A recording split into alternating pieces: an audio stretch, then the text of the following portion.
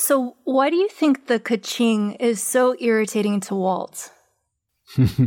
You're talking about whenever Walter Jr. is looking at his website and he hears the donations coming in.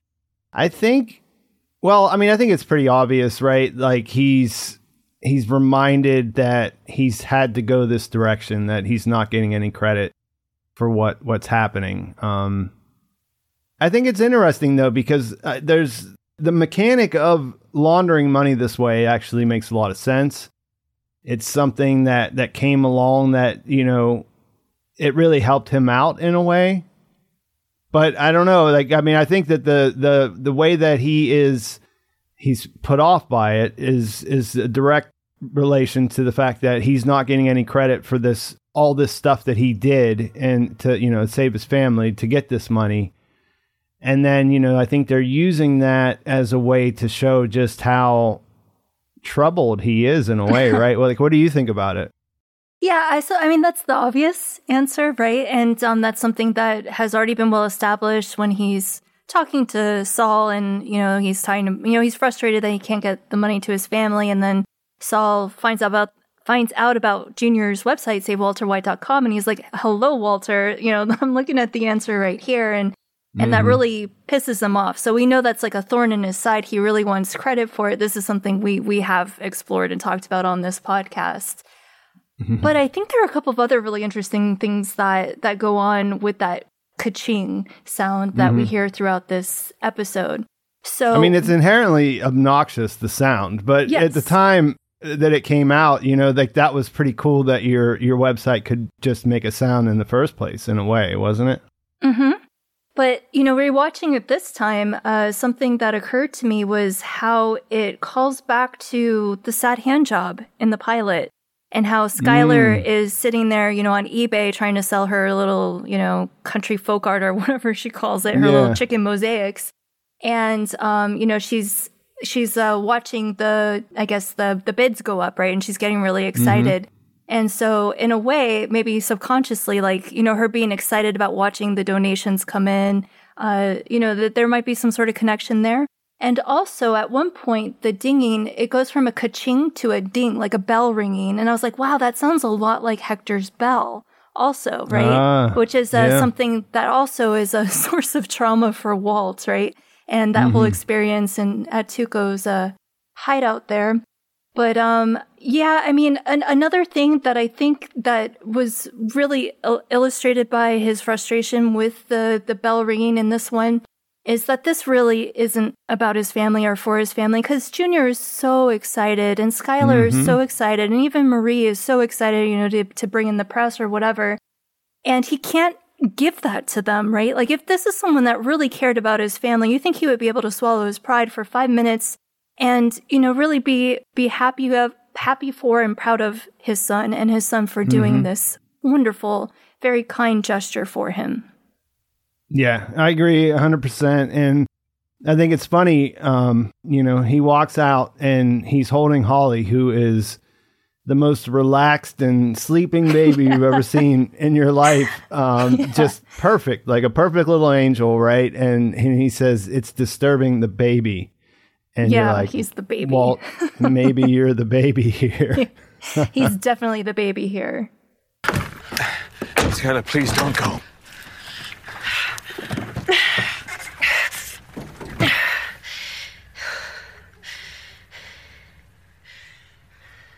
If I tell you the truth, will you stay? Stay, and I will tell you everything. Whatever it is, I'm afraid to know.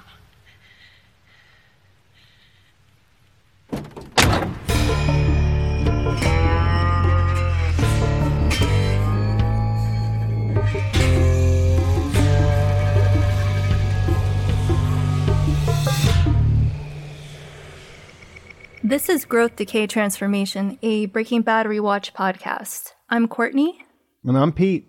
And today we're going to be talking about the season 2 finale, ABQ. So a big one. Yeah, so Pete, you got a breakdown or synopsis of this one for us? I do. And the episode opens with a replaying of all the black and white teasers with the teddy bear that we've seen throughout the season. We see those all stitched together. There's a little light editing. I think they cut out the part with the glasses. I don't remember that showing up in this one, but overall, pretty much they play them through. And at the end, when the camera pulls away, we see it transition to color, go black and white to color. And then we see that there's smoke, like these giant plumes of smoke behind Walt's house. And you also see the NTSB on top of the van parked out front, so that also lets you know who those men in the suits are as well. Right, absolutely. At Jesse's, we see him wake up and he finds Jane's body. Obviously she choked on her vomit in the night.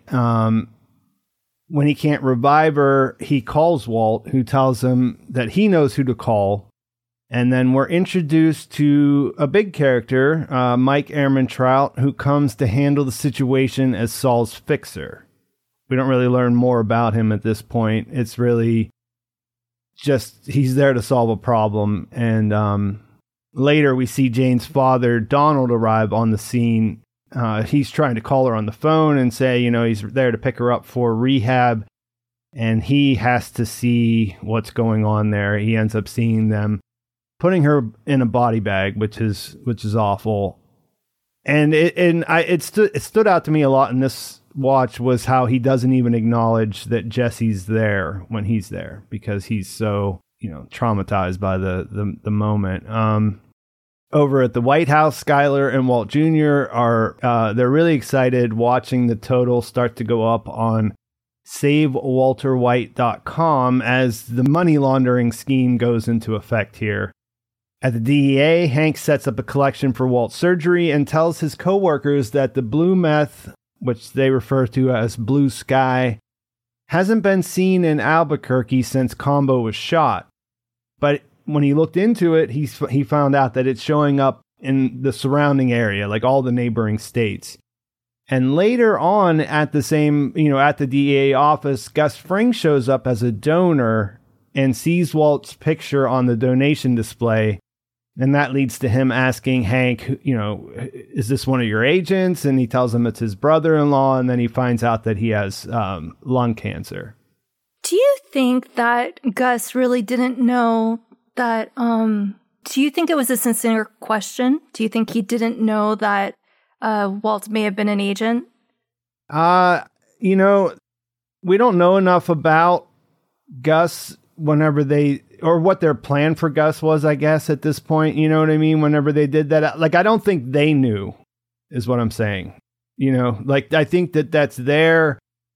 I like to think, what we know about Gus now, it's really hard to imagine that he didn't look into Walt and find out that Hank was a DEA agent. But I think when they wrote this scene, when they wrote this episode, I think it's played as it could be a legitimate thing, where he's like, oh my God, this is the guy I just bought all this meth off of, and I'm seeing his picture in the DEA's office. Does that make sense? Yeah, that's a really great point, because I was thinking about it, and of course what we come to learn about this character, he is very, very careful. He does his research, so it seems really unlikely that he didn't know there was a connection between Walt and Hank before he went into the offices, and so it could have just been that he's making conversation with Hank to find out maybe more about it, see what he can find out, kind of like, a little fishing expedition sort of thing. But I think that is a good point that you bring up, Pete, that maybe the writers at this point didn't know just how careful Gus would be either. Yeah, because he only had two short scenes, the one where he doesn't meet with them, and then the one where he does, and he tells him, you're nothing like me, you're not careful at all. So really, going into this episode, we didn't know anything about the guy except for that he owned the chicken restaurant. And he was what Saul told them about him, I guess. So and we don't yet know that he's connected to Mike, that Mike is also working for him. That's not revealed. All we know about Mike is he's Saul Goodman's guy. Yeah, and that's another interesting question when you think about it. What we know about Mike, we know Mike would answer to him. But I don't think we're supposed to at the time, and like I said, I don't think they set it up that way that that he would already know about what happened to Jesse and all that kind of stuff. That would kind of make sense after the fact, after knowing how his operation works. Mm-hmm. So Walt goes into a gnarly drug house where he sees some of the effects of his product, and he finds Jesse there and eventually pulls him out. We learn later that he's checking him into a rehab center that looks fairly nice. It looks like it's a high-end place. At home, Marie has contacted the local news, and they come over to the house to do a story on Walt Jr.'s website with cameras right there in the living room. Then Walt does go to get his surgery, that he's going to get his tumor removed. And before he goes into that, they give him a sedative. And while he's in a medicated state, Skyler asks about his phone. And he answers by saying which one, asking her which phone she's talking about. And that sets her on the path to finding out that he's been lying, because she calls Gretchen. She thinks they're having an affair. He eventually calls his mother, finds out he didn't go on that. I mean, everything basically falls apart. And she doesn't know what he's lying about necessarily. We can kind of get into that later, like, should she, or, what would she even think? And if you were in her position or whatever. But, it all comes down to her calling him out when he gets back after the surgery and telling him that she wants him to leave. And she goes to stay with Hank and Marie, which honestly seems like a pretty fair thing to do. You know what I mean? Considering, but, we'll find out next season, I guess, how that works out for her. Jane's father goes back to work. He is an air traffic controller, and so it's, pretty high stakes, and he's not over his grief, and it ends up getting distracted. And we watch as he tries unsuccessfully to correct an error that ends up giving Walt, who's sitting in, his backyard in front of the pool, a front row seat to the crash of Wayfarer 515.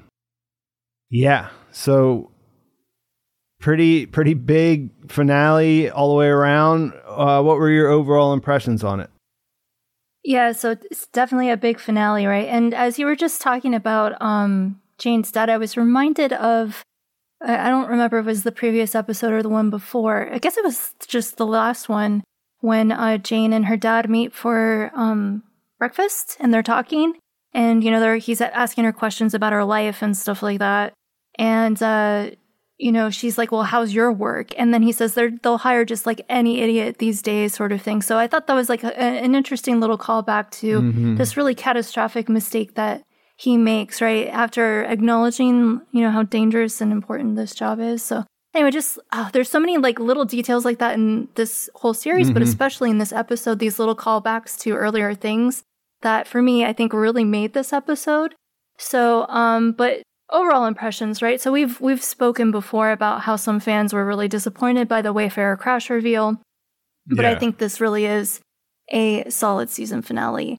And I think an alternative title could have been Truth or Consequences, which of course is a city in New Mexico. And that's something that Donald says right before the crash. Like he's speaking to an aircraft, I guess, in Truth or Consequences. So Walt may feel like he has evaded consequences, maybe gotten away with something, but this episode really illustrates just how many consequences there are for what he has done. And those consequences are mostly suffered by others. And that's a reality that, again, he is faced with and that he has to grapple with in this one. So there's a lot that happens story-wise. We meet Mike, Walt gets his surgery. Skyler, of course, confronts him and tells him to get out.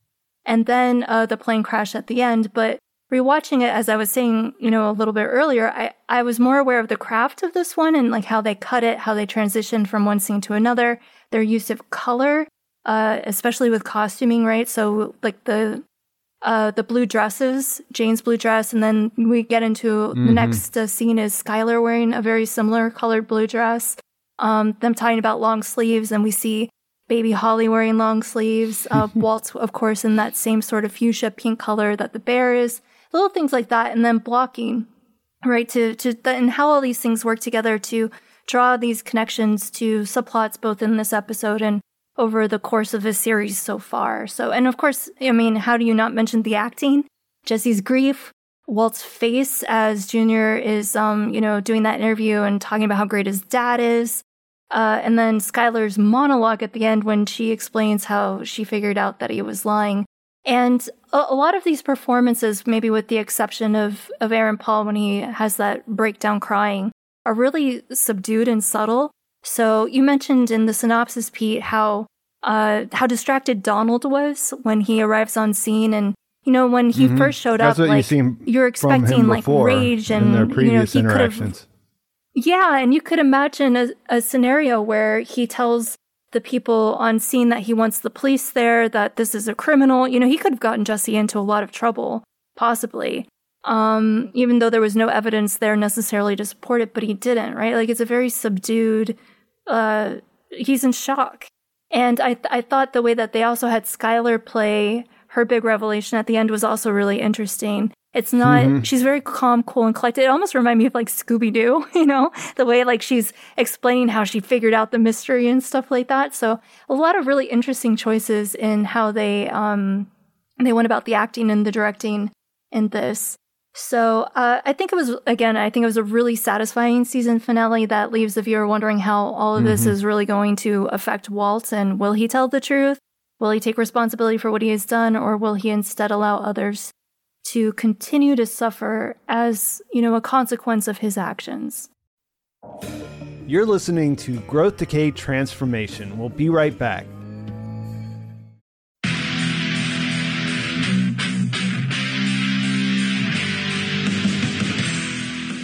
We're getting geared up for the 6th annual Summer Badass Fest. And while we're working on a slate of apex badass films to enjoy, we've got an early action-packed announcement to make.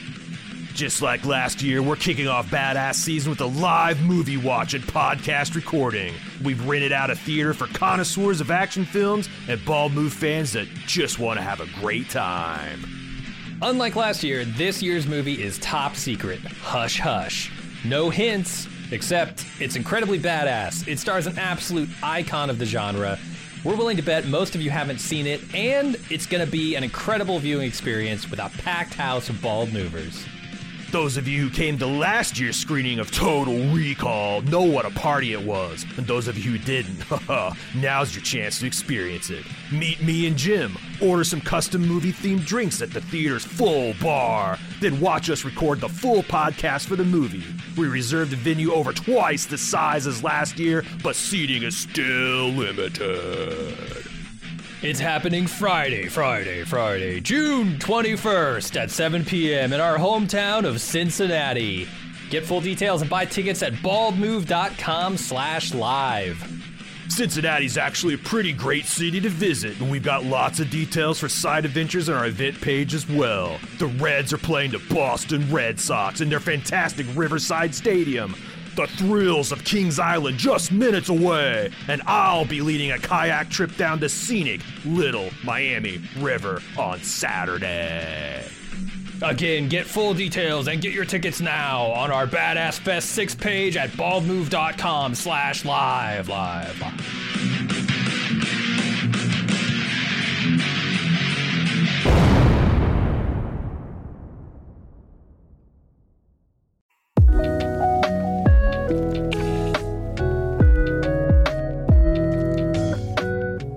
You've been listening to quite a few Bald Move podcasts now, but you're not in the club? Whoo boy, you are missing out. Not only are all of our premium club podcast feeds completely ad-free, but we have lots of other great content exclusively for people in the club. There's a weekly lunch with Jim and Aaron where we chat with fans about anything and everything from TV and films, food, fun, life advice, and more. But there's also Off the Clock, our premium podcast where we talk about all the shows we don't have time for on our public feeds. Plus, you get access to our full spoiler-filled first-run movie reviews of our newly released films. Don't forget Instant Take and Talk podcasts, where we give our hot takes and discuss television shows with our fans live and immediately after the episode airs. With mega shows like House of the Dragon coming this summer, we're going to have lots to talk about. Not to mention access to our fun and friendly community of club members, with exclusive Discord channels and a dedicated forum. It's one of the best places on the internet to hang out and chat about pop culture. Bottom line, you're helping two regular type guys in the Midwest make the content you like to listen to, which some would say is reward unto itself. Help keep the lights on and the bits flowing at Bald Move. And get some awesome content for yourself. Head to support.baldmove.com to join the club today.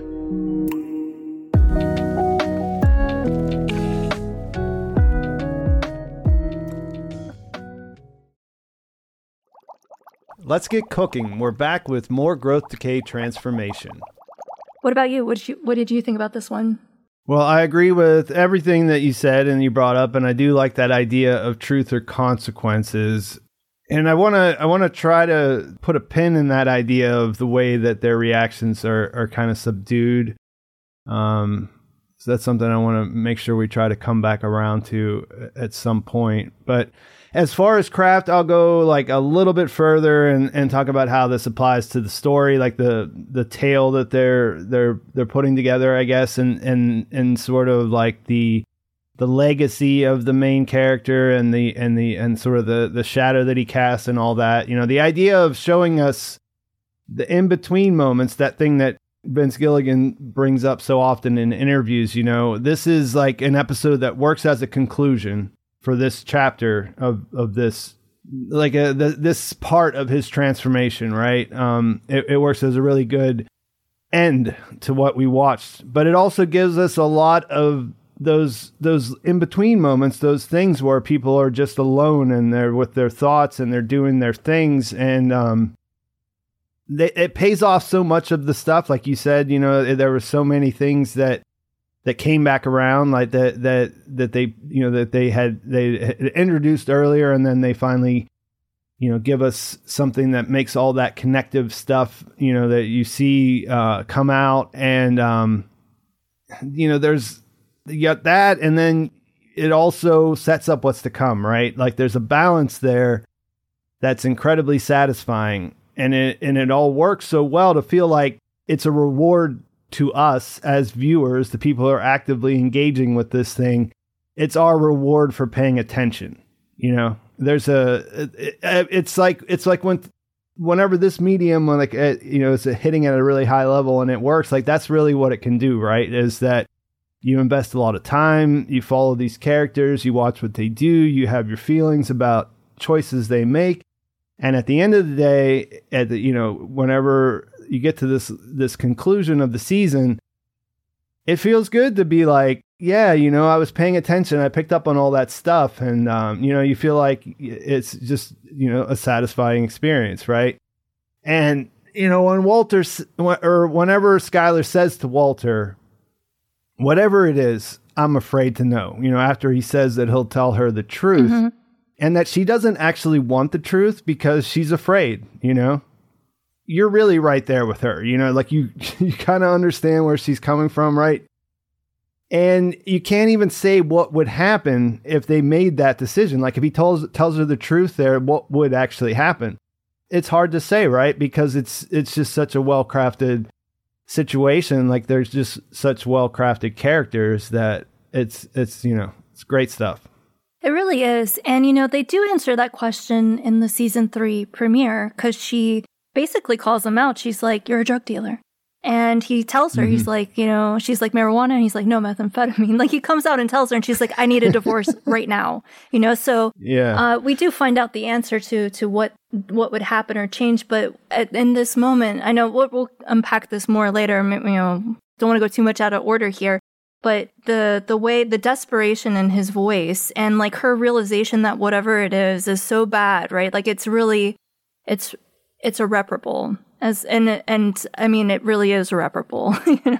Not just like how she's thinking or feeling in this moment without all the details. It's irreparable in, you know, and how it plays out in the rest of the story. Although, like, you can say like, oh, well, they try to make it get back together, work, and, you know, fumble their way through it. But this is the end of that relationship as far as they knew it, right? Like it'll never ever be the same after this point. Yeah, they might not have had a perfect relationship in the beginning of, you know, when we first meet them, but they'll definitely never have that level of they'll never have that mutual respect or or that ability to coexist in the way that they had there. Like I said, there was obvious problems in the way that their relationship was presented to us, like the way that Walt was living his life and everything else. But that was one thing that they did have, right? Was that they were able to live together and to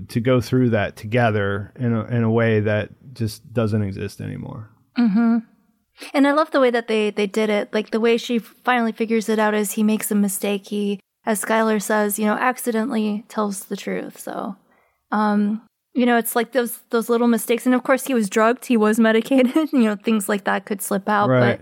But, I think of like some of the other major reveals in the series, like Hank, finding the Walt Whitman book, in the bathroom.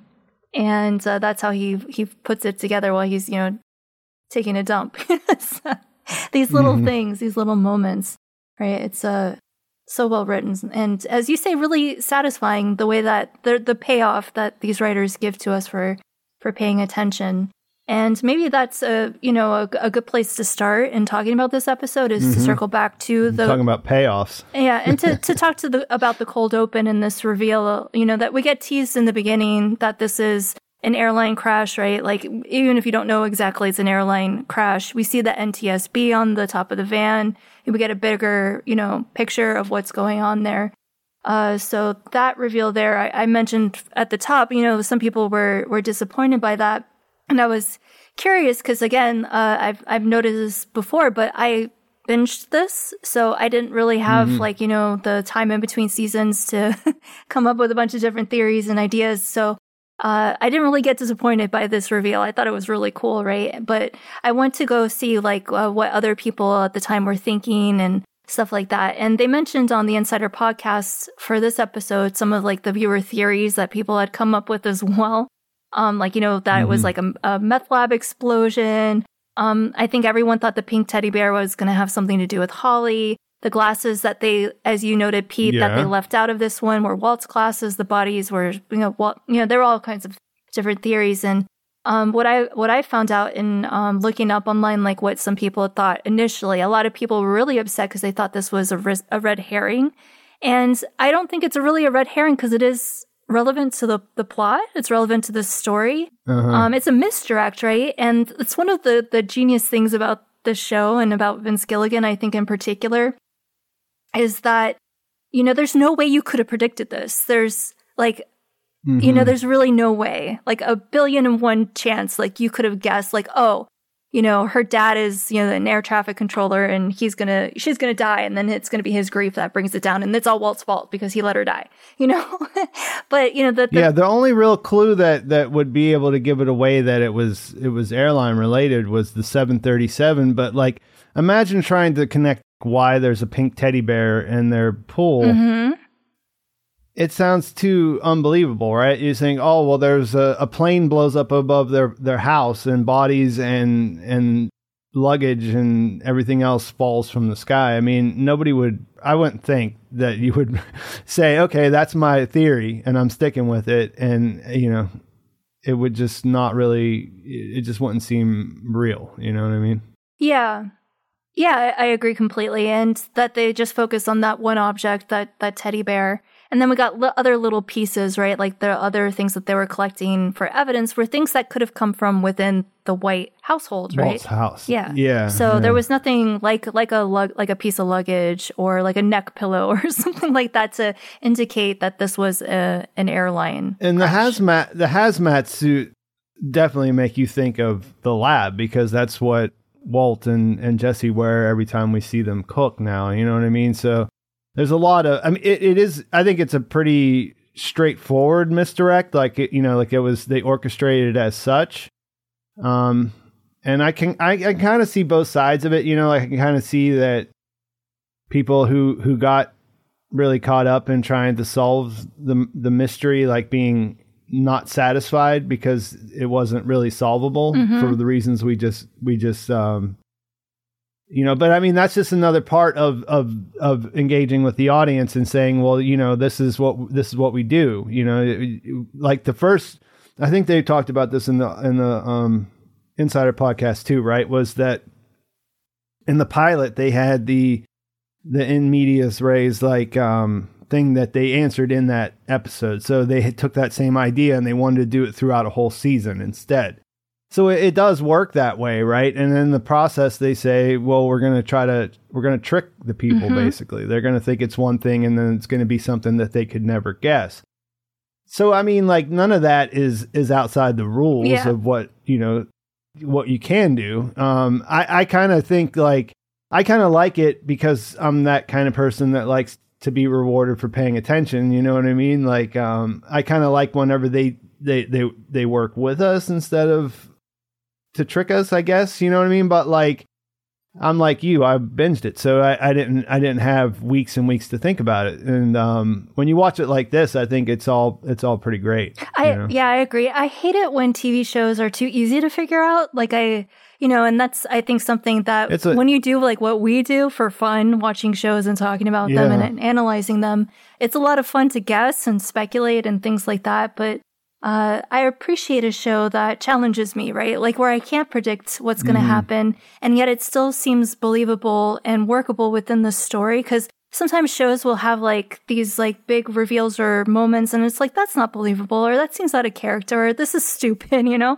I find that more frustrating. So I really love what they managed to do in this series and in Better Call Saul too. And my husband has this really great definition of art that he came up with, that he coined. So shout out to you, Dan. But he says that art is a system of partially fulfilled expectations, right? So you go in and you have an idea of what this thing should be, but then it challenges you or surprises you in some way. And I think that this definitely meets that definition for sure.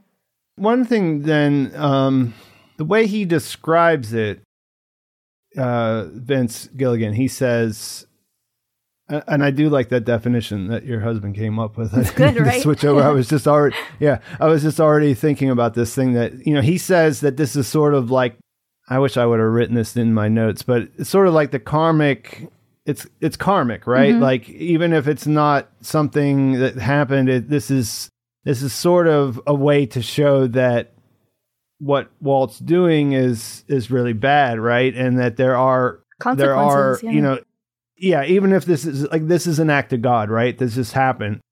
But you could spin that around and have an interpretation of like, this is this is an act of God that's coming from a place of like, it's because of the way that Walt's connected with it. You know what I mean? You can say that, well, this is basically, God saying that, that he's not happy with the way things are going with Walt or something like that, right? Yeah, and I think that works. Like some sort of like karmic justice or something like that. Yeah, karmic justice is almost like a butterfly effect too. So like, because he did this, these other things happen as a result. And I think it works really well. And I love what Vince said about that, because it's kind of how I've been reading this season so far, is that like Walt feels like once he found out that he had gone into remission, that he is untouchable and that there are no consequences and there is no God. And then this episode was really a reminder, like, you know what, actually that's not true. There are consequences and repercussions for the things that you do. And I think that is really illustrated to him in some really surprising ways in this one. Yeah. Yeah. And that all works so well because you have this thing like where you can't really tell what's going on with Walt, right? You know what I mean? Like he's really hard to crack whenever you see, there's so many scenes and so many different things in the way that he reacts, because the night before he watched Jane die and he had a chance to save her and he didn't do it. So we see in the morning when, Jesse wakes up and he experiences that loss. And, when you think about what's going on with Jesse there, like that's something that you can't really understand in the moment, like whenever you go to sleep with someone and then you wake up next to them and they're dead, like that's not something that your body can just, or your mind can just actually look at and say, okay, this is what happened. This is what I do next. Right. Like that's like an insanely, unbelievable situation. It's just when you go to sleep, you expect to wake up. Whenever someone next to you goes to sleep, you expect them to wake up, right? Like it's just, it's just like insane, right? And so Walt has had that time to think about it. You know, he's been thinking about it, and he's had that time to prepare for this call that eventually comes, right? And I think he does the best that you kind of can do in that situation. Like, he tries to talk to him and tell him everything's going to be okay. I promise, you know, I'm going to make sure this is fine. And I know who to call. Don't worry. And like, none of that works. You know what I mean? Like, it can't work. It's the situation. There's nothing he can do there that's going to make it better. The only thing that makes it better is that she's not dead. And that's the only thing that can't happen. Right. So, you know, it's this opening part, and like watching Aaron Paul do this stuff. I mean, if you didn't already understand that he was a really great actor, like this episode should definitely, you know, get rid of any concerns or questions you might have had about that.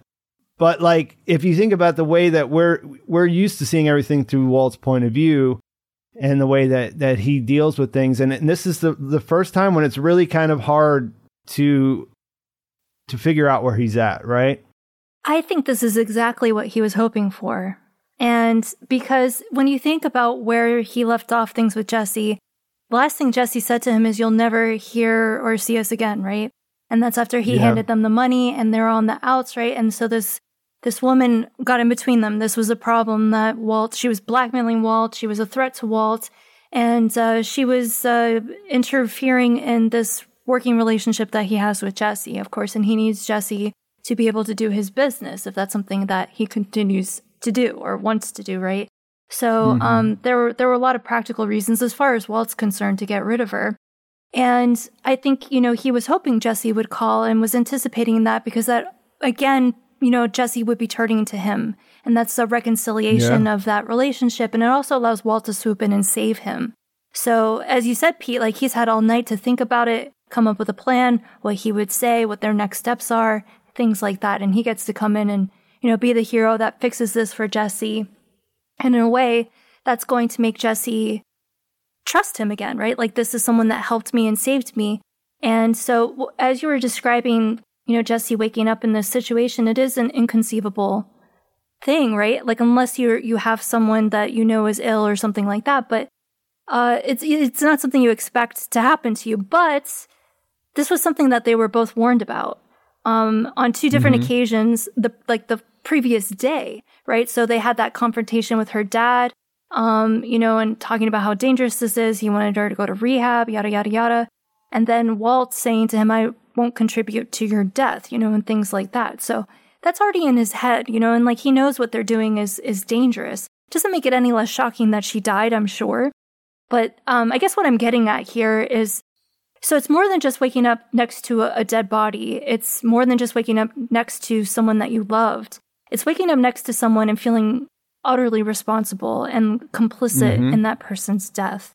So not only is he dealing with, because that really is the only way you can go in that. You know what I mean? Like, there's no way that you can. Because I mean, I think just to kind of hit on a couple of things you said there about Walt, like he's looking at it like, this is what I want to happen. This is going to work out. But he's leaving all that human part of it out, right? Like, he in his equation, like that. Jesse will never see this for what it is. Jesse will see this as like, it's my fault because I got her back on drugs. I got her, you know what I mean? We had the money. We had the chance to leave yesterday. We didn't do it. We got high again, and this is what happened. And that's the only way you can see that when you're in Jesse's situation. Like, maybe with time and space and therapy and everything else, you can have a healthier view of it. But like, in reality, for this character, that's the way you're going to process it. And Walt isn't able to see that, because that doesn't work for what he wants to happen, right? Or maybe he does anticipate it, because he also has plans for this like rehab and things like that. And he's going to get Jesse healthy and whole again. And I don't know if it's like actually meant to be like a rehab, or if it's like that Navajo, retreat that, remember the one that he told Skylar he went to? I don't know. Could be. Either or, right? I think I don't know if they explain it in this episode, but I think that you do kind of see that as Well, they definitely have that like group meeting with the guy, I forget his name, the one that accidentally killed his own daughter, the one that hosts the meetings the around one town. he sees at So yeah, you're later, right. so. Yeah, they do have like their, I think in the next episode they have their group meetings and things like that. But yeah, I mean, Walt thinks this is something we've discussed before. He thinks very practically, and he thinks, you know, very in terms of like problem solving empirically. And, you know, if it's like playing a game of chess, right? Like I make this move and then these are the possible outcomes sort of thing. But as you said, Pete, and I think that's a really great point, is he doesn't consider all these other things like emotion and feeling. And I think, you know, certainly that scene where he goes to that like, you know, Skid Row, like crack den, wherever, you know, they go to find Jesse, and that scene with Jesse crying is such a powerful scene for a couple of reasons, right? Because it's for the first time, Walt is really confronted with the reality of what he does for a living. So he gets to see, like the effects of these drugs on people, because, you know, he's always said the street is Jesse's domain, and then he actually has to walk in there and he's horrified. And he doesn't, you know, he's telling Jesse, you don't belong here, you don't belong here. He has no idea what this world is. This is like his first, like, you know, first time really experiencing it up close and personal. And the way Jesse cries and the way he holds him is such a complicated, brutal scene to watch. And I don't think he necessarily anticipated that. But at the same time, it's also a way of giving comfort to Jesse. And maybe that's advantageous for him in a way as well. It's a way to bond with this very distraught, vulnerable person. You're listening to Growth, Decay, Transformation. We'll be right back. Let's get cooking. We're back with more Growth, Decay, Transformation. Yeah, and it dawned on me whenever, you know, while we were talking about that, this is damage control too, right? Like it's not like this is something that he's doing, like that he planned out 10 steps in advance, and like he's playing it. He's trying to make the best decision or the best choices he can make in reaction to what's already happened, which makes things a lot different too. I mean, and what's funny is just that that's something that, you know, part of why this works so well is because that's really, you know, really relatable as a human being. Like, you know, you have the thing that you think you want to do, and then all this other stuff happens and it affects your ability to do that. So you have to sort of, you know, kind of move forward based on like what's available at the time or whatever. It's just the stakes are so high here because of the way that it's set up, you know, that they decide to go into manufacturing methamphetamine, and you know, that's not the same as like, I think I'm going to switch jobs, and instead of working at the high school, I'm going to go work over at a lab or something like that, right? Yeah. Well, you know, let me ask you this question. Why do you think he helps Jesse?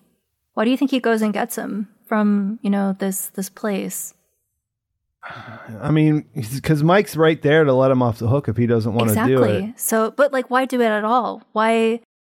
Yeah, that's what I'm saying. Yeah. I'm thinking out loud, like I'm trying to work through it.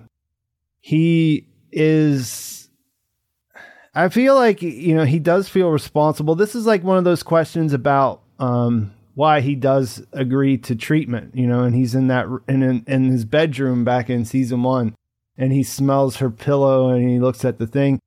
The right answer to that shouldn't be because he loves his family, right? You know what I mean? But it is the correct thing. So here, I think it's kind of the same situation. Like, he cares about Jesse.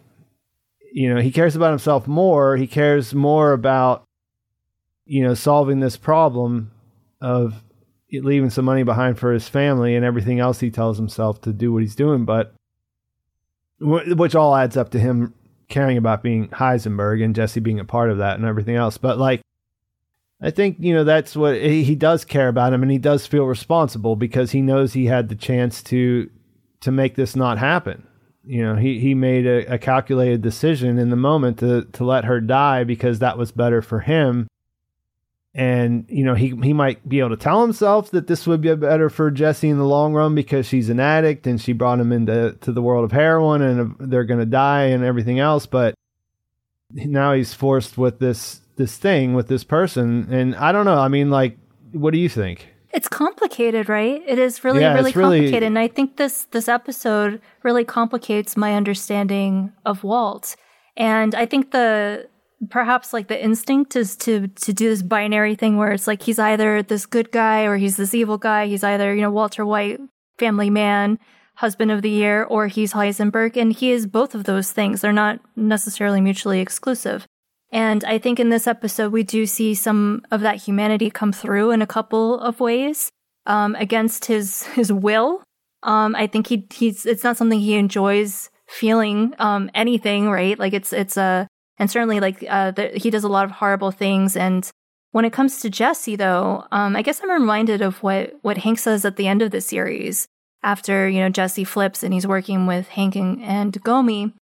And he's like, he's a completely selfish, evil bastard, except for when it comes to you. He actually cares about you, And I mean, he has a funny way of showing it. He lets his girlfriend die and does all these horrible, terrible things to Jesse and uses him and manipulates him and things like that. But, like, what is the benefit? What does he gain from letting Jesse live right now? Like, why does he care what Jesse does? Like, he got rid of the problem of Jane. Jane was the biggest threat to him, right?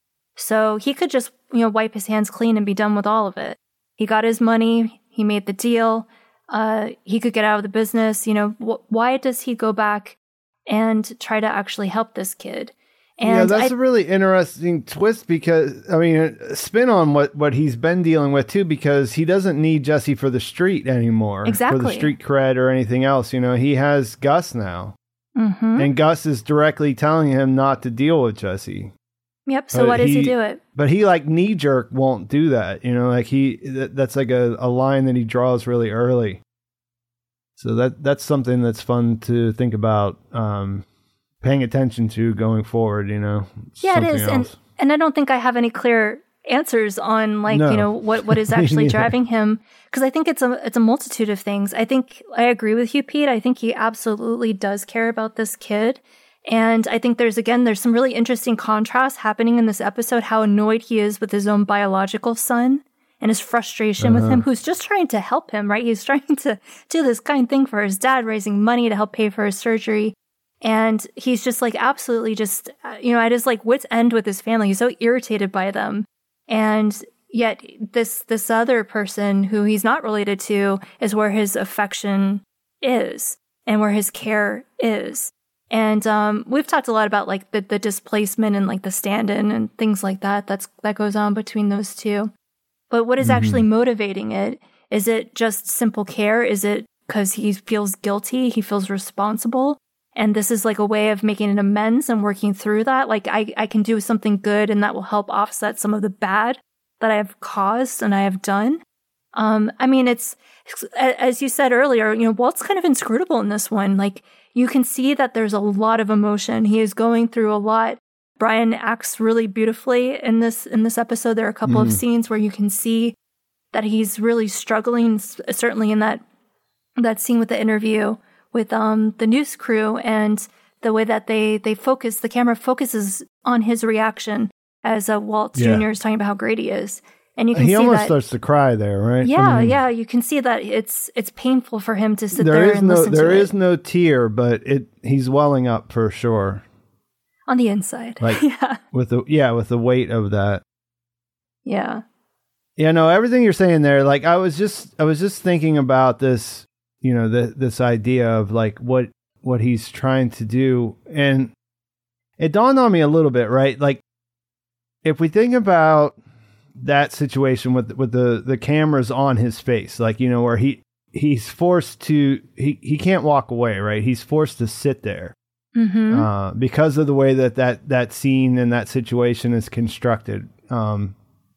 It's funny because it's like, it goes back to the same thing with the sound of the thing and him being annoyed, like what we talked about at the beginning, the sound of the money coming in on the computer. What a lot of that stuff does is it interferes with him, with his own story about who he is, right? If he ditches Jesse after letting Jane die and everything else that happened, that's not who he tells himself he is, right? Like the conflict inside is like, I am a good person. I am doing this for my family, right? So if he can't, like we were talking about, like he can't even do that, but in his mind he can't, and he's doing it right when he's sitting on that couch, right? Like he's saying, this is me being, look at me doing this thing that's super uncomfortable and that I don't want to do, and because I am a family man, right? If he doesn't go in there and he doesn't talk to, and this, I'm just thinking off the top of my head here, this isn't something that I worked through beforehand or anything, but like, if he doesn't go in there and he doesn't try to save Jesse, if he doesn't try to do this, then what does that say about what he tells himself, right? Like Mike gives him the choice. Don't go in there, I'll go in there for you. But that's not who he thinks he is, right? He thinks whenever he has time to kind of put this whole thing together, of like why he's not a bad guy for doing the things that he does, it's because he would go in that room, right? It's because he is a good father. He's all those things that Junior says about him, even whenever the reality is that he's not. He's kind of going through the motions with his own family, right? Like he's doing what is expected of him. And I love that scene when they're doing the interview and Marie, you see off camera, is like, doing the universal sign for like smile, smile. And then he has it's like a grimace on his face. He can't even really keep it up. He tries, but it just sort of it's like a rictus. It's like a rictal grin that he has. And, he's going through the motions. And I think that's a great point that you made, Pete, that he's on the spot. He can't run away, and he's in a way under a microscope. I mean, and he's being filmed, and, this is the image that he is projecting out into the world. So he's playing nice and everything, even though he really doesn't want to. And everyone keeps telling him how he should be reacting, like Marie telling him to smile. And nobody's going to pat him on the back for doing it either, right? Yeah. Like there's no satisfaction in any of this. It's the same as the money coming in this way, right? Yeah, like or even Skylar like telling him like, don't you think a thank you is in order and stuff like that? Like he's not reacting or behaving the way that everyone thinks he should be. And to be fair, right, he's not, right? Like he should be. This should be like a happy moment in this man's life. He has just beat cancer, essentially, right? He's gone into remission. Things are looking up. He can get surgery. He made this huge deal. He's got his money. Everything should be coming up like, roses for him, but he's like miserable. He's absolutely miserable. And the source of that misery, of course, comes from a lot of different things, from the things he's done. But it's more complicated than just dealing with the immediate aftermath of what happens with Jane and this plane crash. It's also not being satisfied with this lot that he has in life. It's not really about his family or for his family. Now, when it comes to Jesse, I'm still kind of working through this because I didn't think about it really. But to answer your question, I don't know, because who sees it? Who is it for? It's not performative, right? Like him behaving in such a way for Jesse. It's just for him, just for Jesse. So if it's part of his own narrative, as you're saying, Pete, about like the story he tells himself, I'm not a bad guy, because like, look, I'm going to help this kid. I do care about this kid. Maybe, but I think it's actually genuine. I think he actually does care about Jesse. And I would even go as far to say that too, I think he cares more about Jesse than he does his own family in some ways. Yeah, I guess, that's, this is something we've talked about in several episodes, about why, because he can also be so cruel to Jesse in a way. And you don't really want to let it like just sort of only be about that. Like he cares about Jesse because he can control Jesse, and he can be as awful as he wants to Jesse. Like, I don't think it's just that, you know what I mean? Like, I think that power differential works for him, and it's something that's important. But there's something human there. And whenever you see something human with Walt, it's always kind of hard to figure out where it's coming from or what it's about, which is what makes this so much fun. And he's cruel to his own family. Now, they don't really appreciate, or even they're not aware at this point of just how cruel he is being to them and what he has done and how that will affect them and everything. So I guess at least, but I mean, Jesse, in season 3, he makes it explicit, and it becomes a big part of what's going on between him and Skylar anyway. So we know that's coming. Yeah, and he still, he keeps with his rationalizing nonsense. Like, I guess it's in the premiere of season 3 when they're having the school like gathering in the auditorium talking about the plane crash, and he grabs the microphone and he starts talking about how like it wasn't that bad. It's not even the worst plane crash, and you just need to get over it, and yada yada yada. And it's like, who are you trying to convince, Walt? You know? Yeah. Who are you trying to convince? So, yeah, I think at this point, he still obviously has some humanity in him. He still has some feeling and some care. And I guess we really see that in Jesse, but we also see it a lot in Holly. This is the most Holly prominent episode we've had so far. And he's like, pretty much every time he's at home, he's holding Holly. And of course, they do that to contrast the fact that Donald just lost his daughter and Walt is holding his own. And it's, you know, in a way, it's grotesque to watch this when he's sitting there in the morning, waiting for Jesse's phone call, holding his daughter, right? And, you know, trying to comfort him and stuff. It's just knowing what he had done, you know, it's... Yeah. You know, is Holly there to make himself feel better? Like, I don't know. Yeah, that's one of the things that jumped out at me the first, you know, when I was watching this, rewatching this and taking my notes was how they put that together, you know, like having him with, you know, the most innocent, you know, newborn child that just doesn't have anything, you know, just needs him, you know, like on that level that human babies need their parents whenever they're born, you know, they're completely helpless. And him being there with her like that, yeah, it makes you think about a lot of stuff, right? Yeah, of course. And I mean, Jane, although an adult, was helpless and she needed help, and he was in a position to help her, and he didn't. To help her, yeah.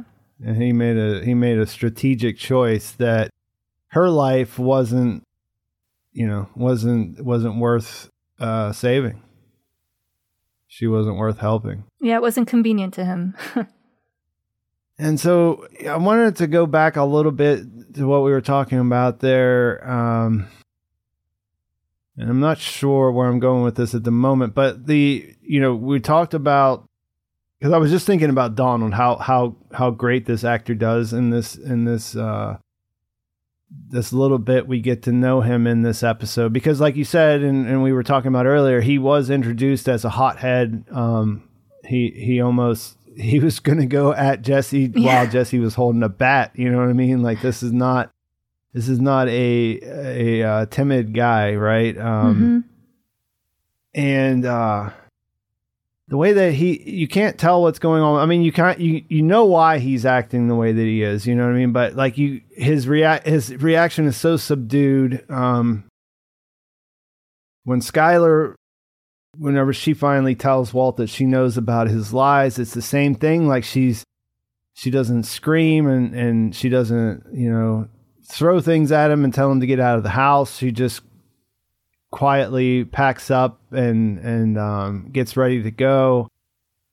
And, you know, Walt is going through these same things, and he's sort of in that same, you know, the reasons why he can't acknowledge what's happening is just totally different, right? Like this is all tied back to his secrets that he's been keeping from everybody. And so there's an interesting parallel to the way that the people like Donald and Jesse and Skylar are reacting to the things in the way that Walt is, because, you know, by the end of this episode, everything that he feared could happens in a way, right? Skylar understanding, I mean, he's smart and he's good at figuring out ways to make things work, but he's confronted with the idea that there's no way out of this for him at this point, right? Like you know what I mean? Like when she tells him that she knows that he didn't go to his mother's place and that they paid over $100,000 and that she has no idea where that money came from. These are things that he can't easily explain away. And she doesn't even give him a chance to, right? Because she's so used to him having excuses for everything. So she lays out and the whole thing, like how she figured everything out. And so he's just standing there dumbfounded, you know? Yeah. And like, you know, when he's sitting there and the plane crash happens, and he's sitting there left with that in his pink sweater by the pool, there's no solution that he can, that's kind of what's great about the timing of the plane crash is that there's no way he can work that out, as smart as he is or anything else, right? Like this intervention of like this teddy bear from the sky is almost necessary because this is the character we've been taught throughout this first 2 seasons that can get himself out of anything. And it's just like, it's really hard to figure out how he could have a path forward with his family and everything else at this point. Right. Mm-hmm. Yeah. And I mean, not to put too fine a point on it, but the fact that it's a pink teddy bear that falls into the pool. And that's at that moment, right? It's a corruption of innocence, right? It's you associate a pink teddy bear with like a little girl. So it's perhaps symbolic for Jane, symbolic for the dissolution of his marriage, right? Like how everything has sort of it's a loss of innocence for the White family. He can't keep lying, keep up the charade any longer at this point. Yeah, I guess. And I guess where I was trying to go whenever I brought this back up was that the reason Donald is the way he is because he blames himself, right? He was there the day before and he gave her one more day. Jesse is the same thing, right? So I guess the question is, can Walt actually blame himself in any of that, or is he incapable of seeing in that way? You know what I mean? Like he has to react, he has to do something because he can't do what they're doing and just sort of see things as like, this is my fault. All of this is happening around me, not because I'm unlucky or, some unfair thing is in play here. It's because I made a lot of bad decisions. And now this stuff is like truth or consequence, right? The consequences are coming home to roost, coming right? home. Yeah. Right. Yeah, definitely. So, I mean, I guess what sets Walt apart is intent. And, in Jesse's situation and also in Donald's situation, right? Like they feel perhaps guilty because they had the ability to intervene, or they think they had the ability to intervene, or that they're culpable in some way that Jane died, right? But of course, Walt is way more guilty than either of them because he actually had the opportunity to save her. Yeah. Now, like we could get into a debate over like the ethics of what actually happened, or how responsible is Walt for saving her? He didn't actually kill her. Is it his fault she died? Is he complicit in her death in some way? And just to make this easy, I'll just say I think he is absolutely 100% complicit. I don't know if I would call him a murderer, like he murdered Jane, but he didn't save her, and I think that's in a way just as bad, right? It's just but whatever. So I think like it's not that he's not aware of what he has done. It's just that he cannot face it. And he is so compartmentalized. And to do that would be like, it would be the end of his psyche to really face up and look at what he's done. So he doesn't. He rationalizes and he blames other people. It's a way of protecting himself so that he can keep going, I guess. That's the way I see him, right? Like he's not able to do it, or he just refuses to do it, or he has mechanisms in place so that he doesn't have to face these things. Because I think it's also inaccurate, though, to say that these things don't affect him, because I think they do. No. He just absolutely has a way of managing it in a way that he's able to be like, okay, I'm going to just put this over here and not think about it or not deal with it.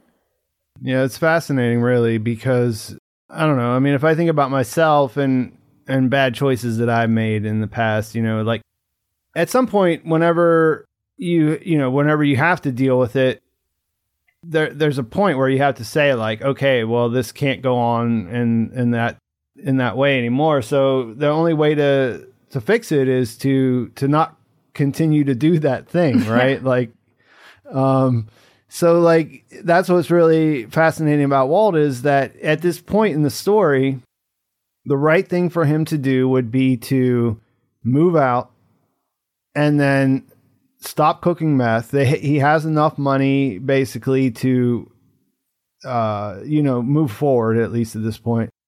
It would be to stop doing all the things that he's doing and try to re-earn his family's trust, right? Like to get himself back in, and that would take time. That would take giving them space and being alone and like I said, not cooking meth and just sort of showing them that you're a different person. I mean, that's the only way to make that work, right? And everything's in place for him to do that at this point, but he just couldn't do that. That the story would end. That would be the ending, right? It was like, okay, well, you could just write that in a have some text on the screen as it cuts to black. And Walt went, and for a year he didn't do anything wrong, and he just did everything he could to support his family, and eventually they welcomed him back home before he died of his cancer 2 years later or whatever.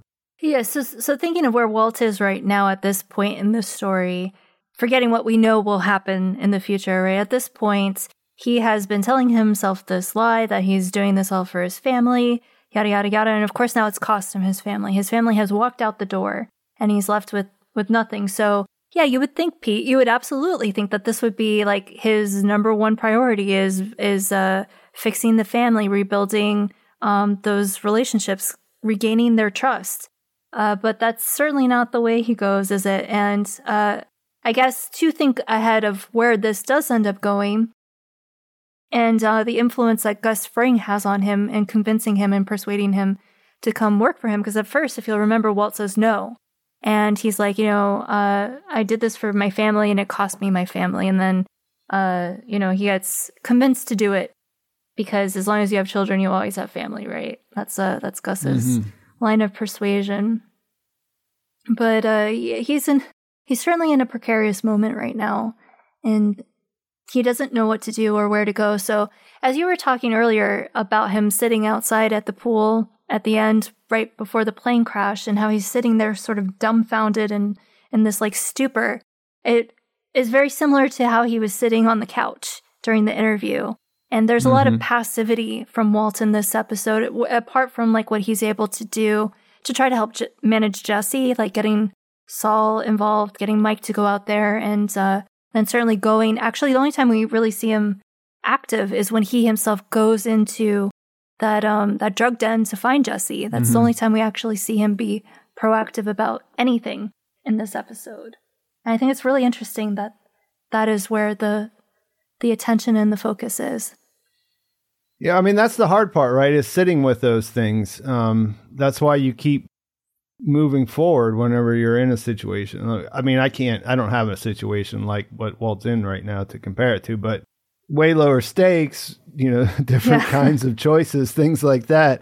It's still the same thing. It's still the way that you behave, right? And like, that's what I think of is like when you did something wrong and you know about it, that's the hard part, is to just sit there and be with that and just, so you want to keep going forward. You want to do something. You want to actively, like even if it's the wrong thing, you just want to keep moving and not have to be stuck with that. Like that's what his penance would be, is to be stuck with the choices and what happened, and like people died. He would think about Crazy 8, and he would think about Jane and all these things, and that's what he doesn't want to do, right? That's what a person doesn't want to do, is to sit there with those consequences and say, yes, I did that. That's my fault, and I'm willing to do what's necessary to try to make up for it. Yep.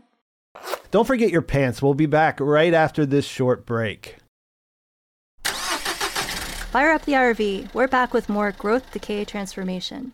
We hit on a lot of stuff moving through here. I'm trying to think if there was some other stuff that we haven't really talked about Mike yet, right? So, I mean, he comes in, he's like, Mr. Wolf from like a Pulp Fiction, sort of the fixer, the cleaner sort of thing. But what an impression he makes, huh? It was funny listening to them talk about Jonathan Banks on the Insider podcast. And it seemed at the time that they recorded that episode, they had no idea if he would really be coming back or if they would be able to use this character again. So just amazing to know like how far he went. He got to be like, a co-star on the spinoff. That's how important he ended up being to the series. And probably everyone listening knows this if you're as big of a fan as we are. But it's worth mentioning that the only reason Jonathan Banks was even in this episode is because Bob Odenkirk wasn't available to film this episode, so they had to write this other character in to come help Jesse. So a little bit of think about how trivia. much different that would have been if Saul was the one who showed up there. This is a happy accident, I think. It is, and it also changed. I mean, it would have changed Saul's, like, what we understand about Saul's character. That's what I'm completely. saying. It would have humanized Saul in a way that really wouldn't have worked. You know what I mean? Like he couldn't just come in there and crack jokes. Like, you know what I mean? Like he would have to at least be like how Mike was in this, like detached. But that's hard to imagine how that would have played out if Saul was the one who showed up instead. Yeah, it would have completely changed his character and like where he, you know, how they wrote him, not just for Breaking Bad, but certainly Better Call Saul too. And I think one of the major similarities between both Walt and Saul, to some extent, is that they like other people to do their bidding for them. Like they're kind of the mastermind behind the scenes, like the puppet master sort of thing going on. I mean, Walt certainly doesn't mind getting his hands dirty, and he will get them dirtier and dirtier and dirtier as the series goes on, of course. But Saul, not so much. Like he just likes to point and say, you know, give directions and sit, you know, behind his desk in his office quite comfortably. So that would have been really different to see him in that role. I'm so glad it worked out the way it did, because I really love Mike as a character. So I can't imagine what it would have been had it not gone this way. Yeah, I think it's neat how, you know, they talk about how they brought him in, and he's talked about it as well. Jonathan Banks has talked about it, about how he just came to do a job for a day, you know what I mean? And but I think it's great how you can see, besides the sunglasses, like everything about Mike Ehrmantraut is there. You know what I mean? Like you could see that he walked in on this one day and he played it that way, and then that's who the character became. So I think that's really neat too, because I know that I'm not familiar with the TV series. What was it called? Wise Guy? Is that the Jonathan Banks? I've never seen it. A little bit before my time, I guess. But Vince said that they used to watch that in college whenever they, you know, because it was kind of a serialized thing where, you know, that wasn't just. I can't remember now that I'm kind of caught up, but I haven't seen it. They did talk about it on the Insider podcast. I think the guy that plays Jane's dad, Delancey, also was on it or guest starred on it at some point or something. I could be wrong about that, but I seem to remember them telling a story about how they had to kiss or something. I don't know if that was true or not, or if they were just joking. I don't know. I could be making that up. Someone he's from out there might Star know. Trek. Next Generation, Next Generations. Right? I don't know. I'm probably making it up. The point I wanted to make about the show was that, you know, it was different for the time also, but I just never saw it. So I can't really connect the dots on it to make something interesting, say something interesting about something I've never seen before. Another thing that I wanted to, what I thought about there when you were talking about, you know, behind the scenes and different stuff, you know, Gus, I'm surprised. I mean, I felt like if you had asked me before we started doing this, I would have thought that there was more Gus in season 2 than what we actually got. Like I felt a little bit surprised on how mysterious he still is at the end of this episode. Because he just sort of, they do that thing with him where he's standing there the whole time, but they have it blocked so that he, you know, the way that's framed, he's off screen, and then he just sort of pops in, which is always funny whenever they do that. So yeah, I thought that was funny, like how Gus is still completely a mystery at this point. Yeah, that is interesting. I wonder how much screen time he's actually had. It's probably within like a number of, like, you know, under 10 minutes or something that we've actually spent with him over the episodes we've seen. Hank, quick to tell him you make some killer chicken. Yeah. Yeah. And, you know, the opening with the DA, when they're talking about Combo and his connection to Blue Sky, and they're talking about that, and they're going over Combo's history. Of course, he talks about the one criminal record he had when he stole the baby Jesus from you know, the manger or whatever. And that, of course, is something that they picked up on in Better Call Saul. It turns out that Kim Wexler was his attorney. That is true. So yeah, I love those connections. It's really fun to go back through Breaking Bad, having seen all of Better Call Saul now and making those connections.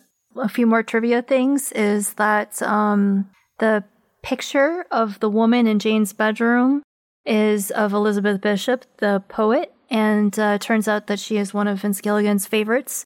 And that's also why he made her maiden name Bishop.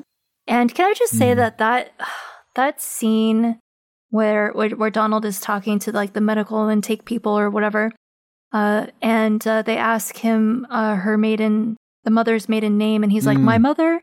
And I think that's one of the most heartbreaking lines in the whole episode. His reaction there, because you can just it's so real, it's so raw that this is a man that's in just utter shock. Like, he's not thinking clearly, and that would be his response. I thought was a really interesting choice. But we also find out that one other thing about that, real quick, that's another thing that I mean, the whole thing, like with Jesse is just incredibly. It's like almost hard to talk about, you know what I mean? Like the way that what his character goes through in this episode. But I thought that was another really great choice that they made to have the way that it starts. Like I said, you know, I think when he wakes up and he's sort of not there, like it's really hard for him to focus on what's actually happening and like seeing it for what it is, you know? And that was a really great way to kind of make him, like, bring him back into it, was when he realized that he doesn't really know when her birthday is, right? Mm-hmm. And then whenever, you know, when they're asking these questions, and then she starts asking questions to Donald, but he's still sort of staring into the void and thinking that she's talking to him. And he realizes that, you know, when he hears Donald answer or whatever, that she's not even talking to him anymore, because he's, you know, there's someone here that knows more about Jane than he does. Like, man, that's really a gut punch right there. It is, and his attention while he's talking to that woman is on her drawing Apology Girl, of a girl that looks like her. It's supposed to be her, I assume, crying, right? And he took it with him, right? So, I don't know. Yeah, Donald does. Yeah. So, a poignant moment, right? It's almost like she's talking to him beyond the grave. Sorry, Dad. God, the hug in the shooting gallery too. The way that Walt's not expecting that. I don't think, you know, Jesse's he's just unconscious at first, and then he comes back, and then that's his first thing, is whenever he feels like that human contact, you know, as he just leans in for a hug and just breaks down. And man, it's just incredibly difficult. That's also, it's kind of infantile, right? Like Jesse is like a little baby, you know, he's vulnerable and, you know, he says, I'm fine, leave me alone, sort of thing. And Walt's like, you're not fine, you're not okay. And the way he comforts him is not unlike the way he would perhaps console Holly when she was crying. So again, I mean, like the imagery of children, specifically babies, is big in this one, right? Of course, like the way like Donald lays out Jane's dress that she'll be buried in, and the way that transitions right into, you know, Holly wearing her long-sleeved like onesie and she's being dressed. So this innocence, this dependency, right? These are your children. I guess the larger message of this is like children, whether they're your biological children or not, depend on someone to care for them, right?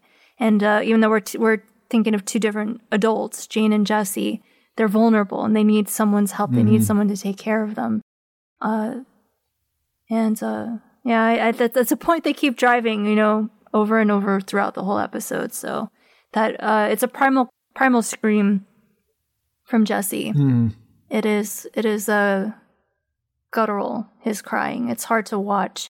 And as I noted earlier, I really appreciate that they made the other two like really intensely emotional scenes more subdued, right? And it wasn't necessary to show us Donald crying and screaming and pounding his fists sort of thing, because the way they went about it, I think, is way more effective. It's way more gut-wrenching, because you expected that from him, as you said, right? Like, we think of him as this, like, You know, even as Jane describes him to Jesse, he's a hard ass, right? This is someone that's tough, and he is a shell. And so it really, I think, just even adds more to what happens at the end of the episode. This is a man that is so lost. Because it's equally incomprehensible, you know? Like the airplane crash, that's incomprehensible in the sense that it's something that just doesn't happen very often. But, you know, on a personal level for Donald, to I'm sure he had fears that something might go wrong, but, you know, to think that if he didn't make her go to rehab right at that moment, just to wait till the next morning, you know, that he'd never get to see her again. Like, that's just not something that you can prepare yourself for. And so to see him react in that way, like we've said multiple times, I guess at this point, is just, it's super effective. Yeah. And just another thing that occurred to me, I don't know if this was intentional. I never know what's intentional. I always say that. But when he's, you know, in the end at work, and the plane that he I guess the signal he gives is for Juliet, but he misspeaks and he says Jane. But I was thinking also of just what Juliet means. And Juliet, how do you not think of Romeo and Juliet? I mean, of course I do. I think that's an association that everyone makes, whether you're conscious of it or not. But that is a story of two young lovers, and it ends in, you know, tragedy. They kill themselves. And the reason why is because it's a forbidden love. Their families don't want them together. And in a way, you could think of Jane and Jesse as a sort of Romeo and Juliet story, as a verboten love. Her dad doesn't want them together. Walt doesn't want them together. And I don't know, I just thought that was, again, an interesting choice that they went with Juliet. Yeah. And I guess probably everyone knows this, but the mural in Jane's bedroom, you know, the little pink teddy bear falling, we get to see it there too. I thought that was an interesting thing that they said on the Insider podcast, that's actually Jesse's apartment. And you know what? Actually, they reused the set. They made that mural and everything else after the fact because it's in the same apartment. Yeah, so they just redressed it. And it's funny that they said that because watching it as closely as I did, I noticed this time, I never noticed it before, that her door is on the wrong side, right? Because it's Jesse's door. So like when they're at the front of the house and they're talking and everything, you can clearly see the front door. You can see the windows and everything in Jane's house, but it should be on the opposite side because their doors were next to each other from the front. So her door wouldn't have been from the inside on the right. It would have been on the left. So that's funny. I didn't pick up on that, but yeah. I did. And then I listened to the podcast afterwards and I was like, you know what? That's so funny that they mentioned that because I was wondering. I wasn't thinking, oh, it's Jesse's apartment. I was just like, hey, isn't the door on the wrong side? Shouldn't it be on the other side? But we find out that she's from Phoenix here. That was her city of birth. So yep, and the name of the ties in with the title of the last episode. Exactly. So yeah, like I said, I go back to that last confrontation there, the lies on top of lies on top of lies. And, like just putting ourselves in Skylar's position for a moment, get out of Walt's shoes and get into Skylar's for a bit. Like, I really like the idea of, I had to believe that, didn't I? That I had to find a way to do that, because that's what you do, right? Like if something doesn't make sense, you look for you love your husband. This is your family. This is a person through no fault of his own is dying an awful death, too soon at age 50, right? Like there's so many reasons for her to not know what's going on, because I think that is a criticism people have of the character, is how could she not know? Like, how could she have gone along with this so long or something like that? But I think that's what you do, and I also like the way that she emphasizes that to him and about how the responsibility is his. And, when she says, I mean, who would lie about such a thing? Mm-hmm. You don't want to believe that you are married to someone that would do something like that, right? Oh, of course not, right? Of course, of course. So, I'm completely Team Skylar here. I mean, who wouldn't behave the way that she did? And actually, who wouldn't actually act worse? Probably most people would start screaming and throwing shit, you know? She's so calm. Like, she is so calm. She has all the answers. And just like, you know, how like Walt has had a lot of time to process and think about how he's going to handle the Jane situation, Skylar's been sitting on this information for like weeks, it seems like, right? So for some weeks, right? So certainly, well, what do we know? So like at least a week. I mean, I think it's longer than that, right? So like how that's what I thought too when I was watching. I didn't like. Yeah, I was going to say, how soon after did he have his surgery scheduled after the baby? They did tell us in one of the earlier episodes it was going to be like really close together around the time the baby was supposed to be born in his surgery. And then we know they do give us a little timestamp in this one when they go to see Dr. Del Cavoli for the follow-up. And he says, how old is that baby now? And they say 7 weeks. So it's been at least 7 weeks since Holly was born. And we know his surgery was not that long after or around that same time that the baby was due. So it's been some time. Yeah, so she's had a lot of time to obviously do her research, get in touch with Gretchen, you imagine that he call would, the mother. This is like the procedure itself. That's something that he would have been in. We don't see any idea of it, but I mean, he wouldn't just. This isn't like an outpatient thing where you just go in and get your tumor cut out, right? There would have been recovery in the hospital. Oh, absolutely, yeah. He would have spent at least a week or so in that, or a few days at least, right? So by the time we see him again, by the time we catch up to him from him saying what he said about the phone, and, you know, he's well into the recovery part of it already. You know, like he can, you know, I think you'd say probably heavy. Like, say at least maybe around like 5 or 6 weeks, like minimum, maybe longer, maybe closer to that 7 week stretch there. Right. And so, yeah, thinking about that scene though, with them in the doctor's office, just something that I thought of right now, and this idea of like, you know, it's upsetting the baby when he's, you know, yelling at scolding Junior for his ka-ching ka-ching. There's another baby line in here, and there's a lot of baby imagery and babiness in this one. I already talked a little bit about that, but Walt actually says one less baby for you to have to worry about. He says that to Skylar when they start telling him when he can start to recover. So he even acknowledges that he himself is the baby that's throwing the temper tantrum sort of thing, that's disturbed by the ka-ching ka-ching. So yeah, I love those little details in the script is so good. I totally didn't make that connection until right now. It's so good. So what do you got? What was your favorite line then? Oh, there were a couple in this one. I did go with, I think you accidentally told the truth, when that confrontation between Skylar and Walt. I thought that was really a good line. But I also, it's more like the scene, I guess. It's a well set up line too, right? Because she's called him out for not being able to, or just to tell her what's going on, you know, thinking way back to that scene in the living room whenever things first started to fracture, you know, when she's giving him the silent treatment. It's a long time coming. Yeah, for sure. What about you? What was your favorite line for this one? Well, I think I interrupted you there. Was there something else? Did you have honorable mentions or anything? I always do. No.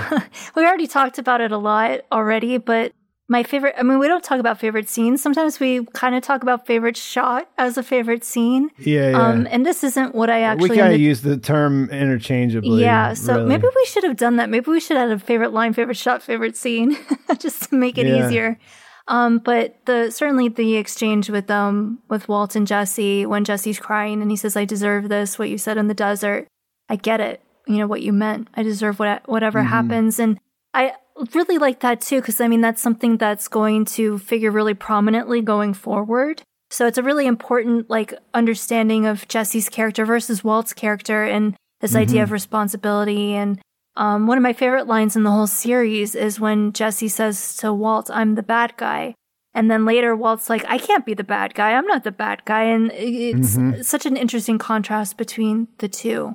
But for this episode, you accidentally told the truth. Had to go with that one. Yeah, it's a great point about Jesse. You know, he's almost too quick to blame himself and just sort of live in that misery that provides for him, whereas Walt can't do it at all. He can't see that at all. For me, yeah, I had a bunch of lines in this one. I actually thought you were going to pick lies on top of lies on top of lies. So I didn't pick that one, but that's a strong second choice for me. And the one I went with was Walt Jr. saying he's just decent. And I thought it was a great line delivery too, the way you get the feeling that he came up with that in the moment, when he's thinking about his dad, when he's like, in this, for a teenager, and well, really anybody, I guess, if you're not used to being on TV, right? Like being on TV, that's a big deal. And even if it's just for the local news or whatever, and he follows it up. He says, and he always does the right thing. And that's how he teaches me to be. And yeah, I just thought that was Walt's listening to that, trying to put that all together. Really great stuff there. Yeah, certainly trying to reconcile with like everything he's done, or not to reconcile. I mean, I think he's really struggling to not think about what he's done and to not feel it. So being glued there on that couch is so uncomfortable for him, because he just doesn't, everything about it is uncomfortable. But then having to listen to his son talk about him in that way, knowing what's going on, across town, it's just gotta be just brutal. Yeah, so for favorite shots, again, this one was really tough for me. I had two, and actually, I saw what you picked, so I'm surprised you didn't pick this one first. But the teddy bear point of view, falling at the end, I thought was really cool. How it and it's so cool how they describe how they did that.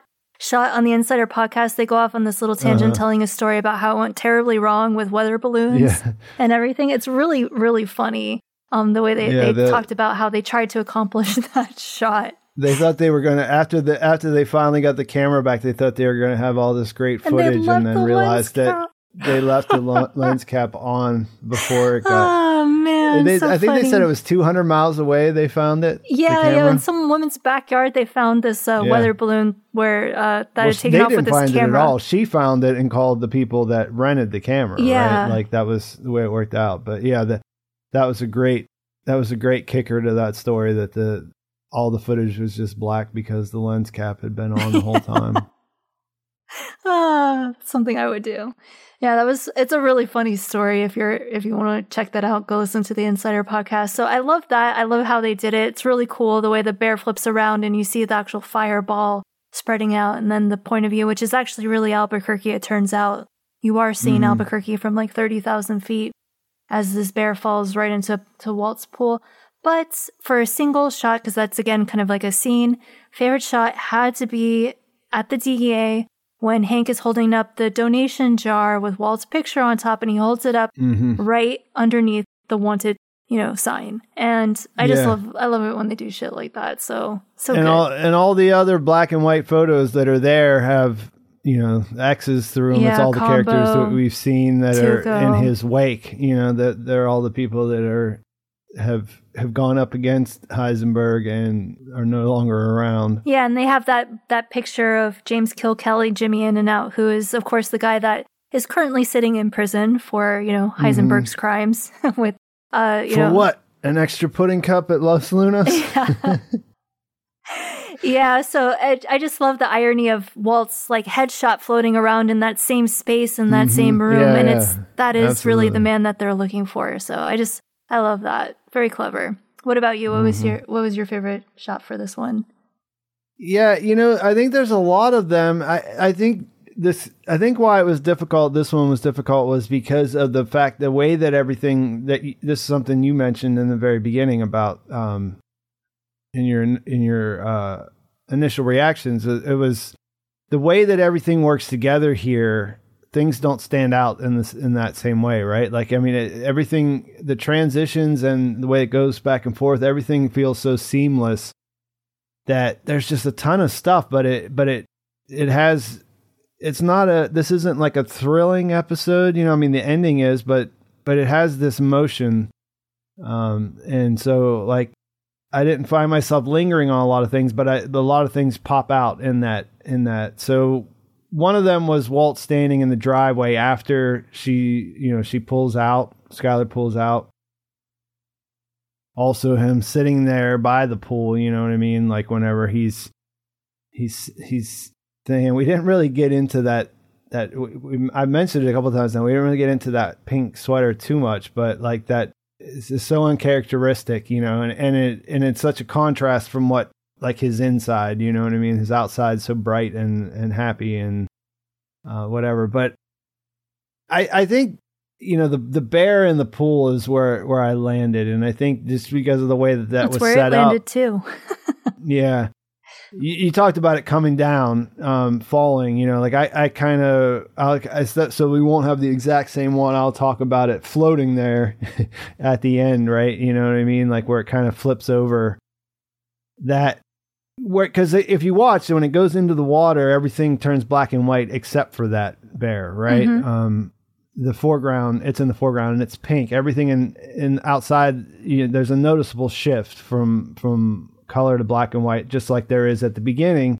You know, the only other thing that's in color is we see from the bear's point of view underwater. You can see Walt standing, looking down, and you see his pink sweater. So the bear is in pink and Walt's in pink. But I think the way I remember it is as he backs away, then you see everything go black and white again through the water. Is that right? Or am I wrong? You could be right. I don't know. I just know that you can definitely see his pink sweater. Yeah, because he comes up and you can see him. Everything's in full color. The bushes, you see his sweater obviously, and the bushes are green behind him. And then when he backs away, it clearly goes black and white. Oh, okay, cool. Yeah. Well, yeah, that's cool. How like the cold open goes from black and white to color, and then at the end it goes from color back to black and white. That's interesting. Yeah, it's a neat little bookend, which they do so often, which I really, really like. It's kind of all about the bear, isn't it? They do mention that they had that made like we see that in the store when he's in his fugue state or whatever, but this is not a commercial product. This is something that they had made special for the show. I think, and they mentioned they made quite a few of them, you know, for I guess various states of it falling, it dying, it being burned.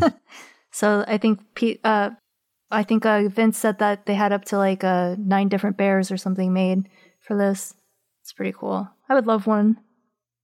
I actually have a really cool little ornament of it, a little Christmas ornament of the pink bear. Oh yeah. Yeah, and also a bottle of Sapporo. All right, so before we go, we do have some news that we want to share. As much as we have enjoyed making this podcast, we have decided that we need to take a break for the foreseeable future. And we want to thank everyone who has supported us, especially our patrons whose generosity and support has helped us keep going as long as we have. We are grateful to everyone out there who has tuned in week after week to rewatch with us.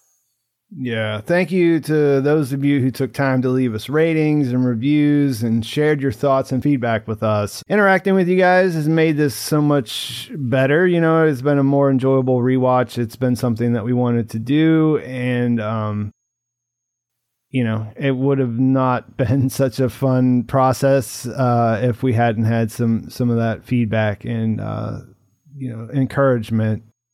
I mean, we're hoping that this is just a temporary hiatus. We're both busy at the moment, so we're not really sure. We just wanted to, you know, put it out there. Like after season 1, we took a short break for the same reason, and you know, we knew we were going to come back for season 2, and we'd see how it did. It didn't perform as well as, you know, we might have hoped. So we had to take that into consideration into whatever else we have going on, and we hope that we'll be able to come back and get through the rest of the seasons, but right now we're just not sure, so we wanted to let you know up front that this might be it for a while at least. Yeah, it would be a lot of fun to be able to return to this at some point in the future in some form, right? That's my hope. So if you would like to keep up with us, you can follow our Twitter at Breaking Bad GDT for any updates, or write to us at breakingbadgdt@gmail.com. You can also follow us individually, see what we're getting up to. You can find me on Twitter at Penumbria, Penumbria. Let me speak slower. Penumbria, it's like shadow. Or Courtney's Reviews on YouTube. And you can find me on Twitter at Pete Peppers, or YouTube.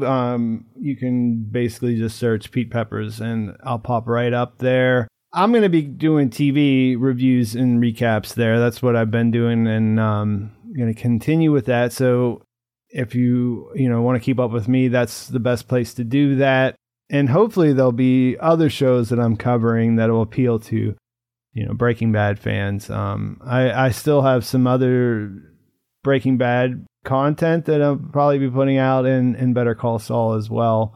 But I do, I focus on stuff that is out right now, because that's where, there's a lot of conversation and a lot of people to follow along. So I'll still be doing that. All right. Well, thank you so much for listening and joining us on this journey. Thanks.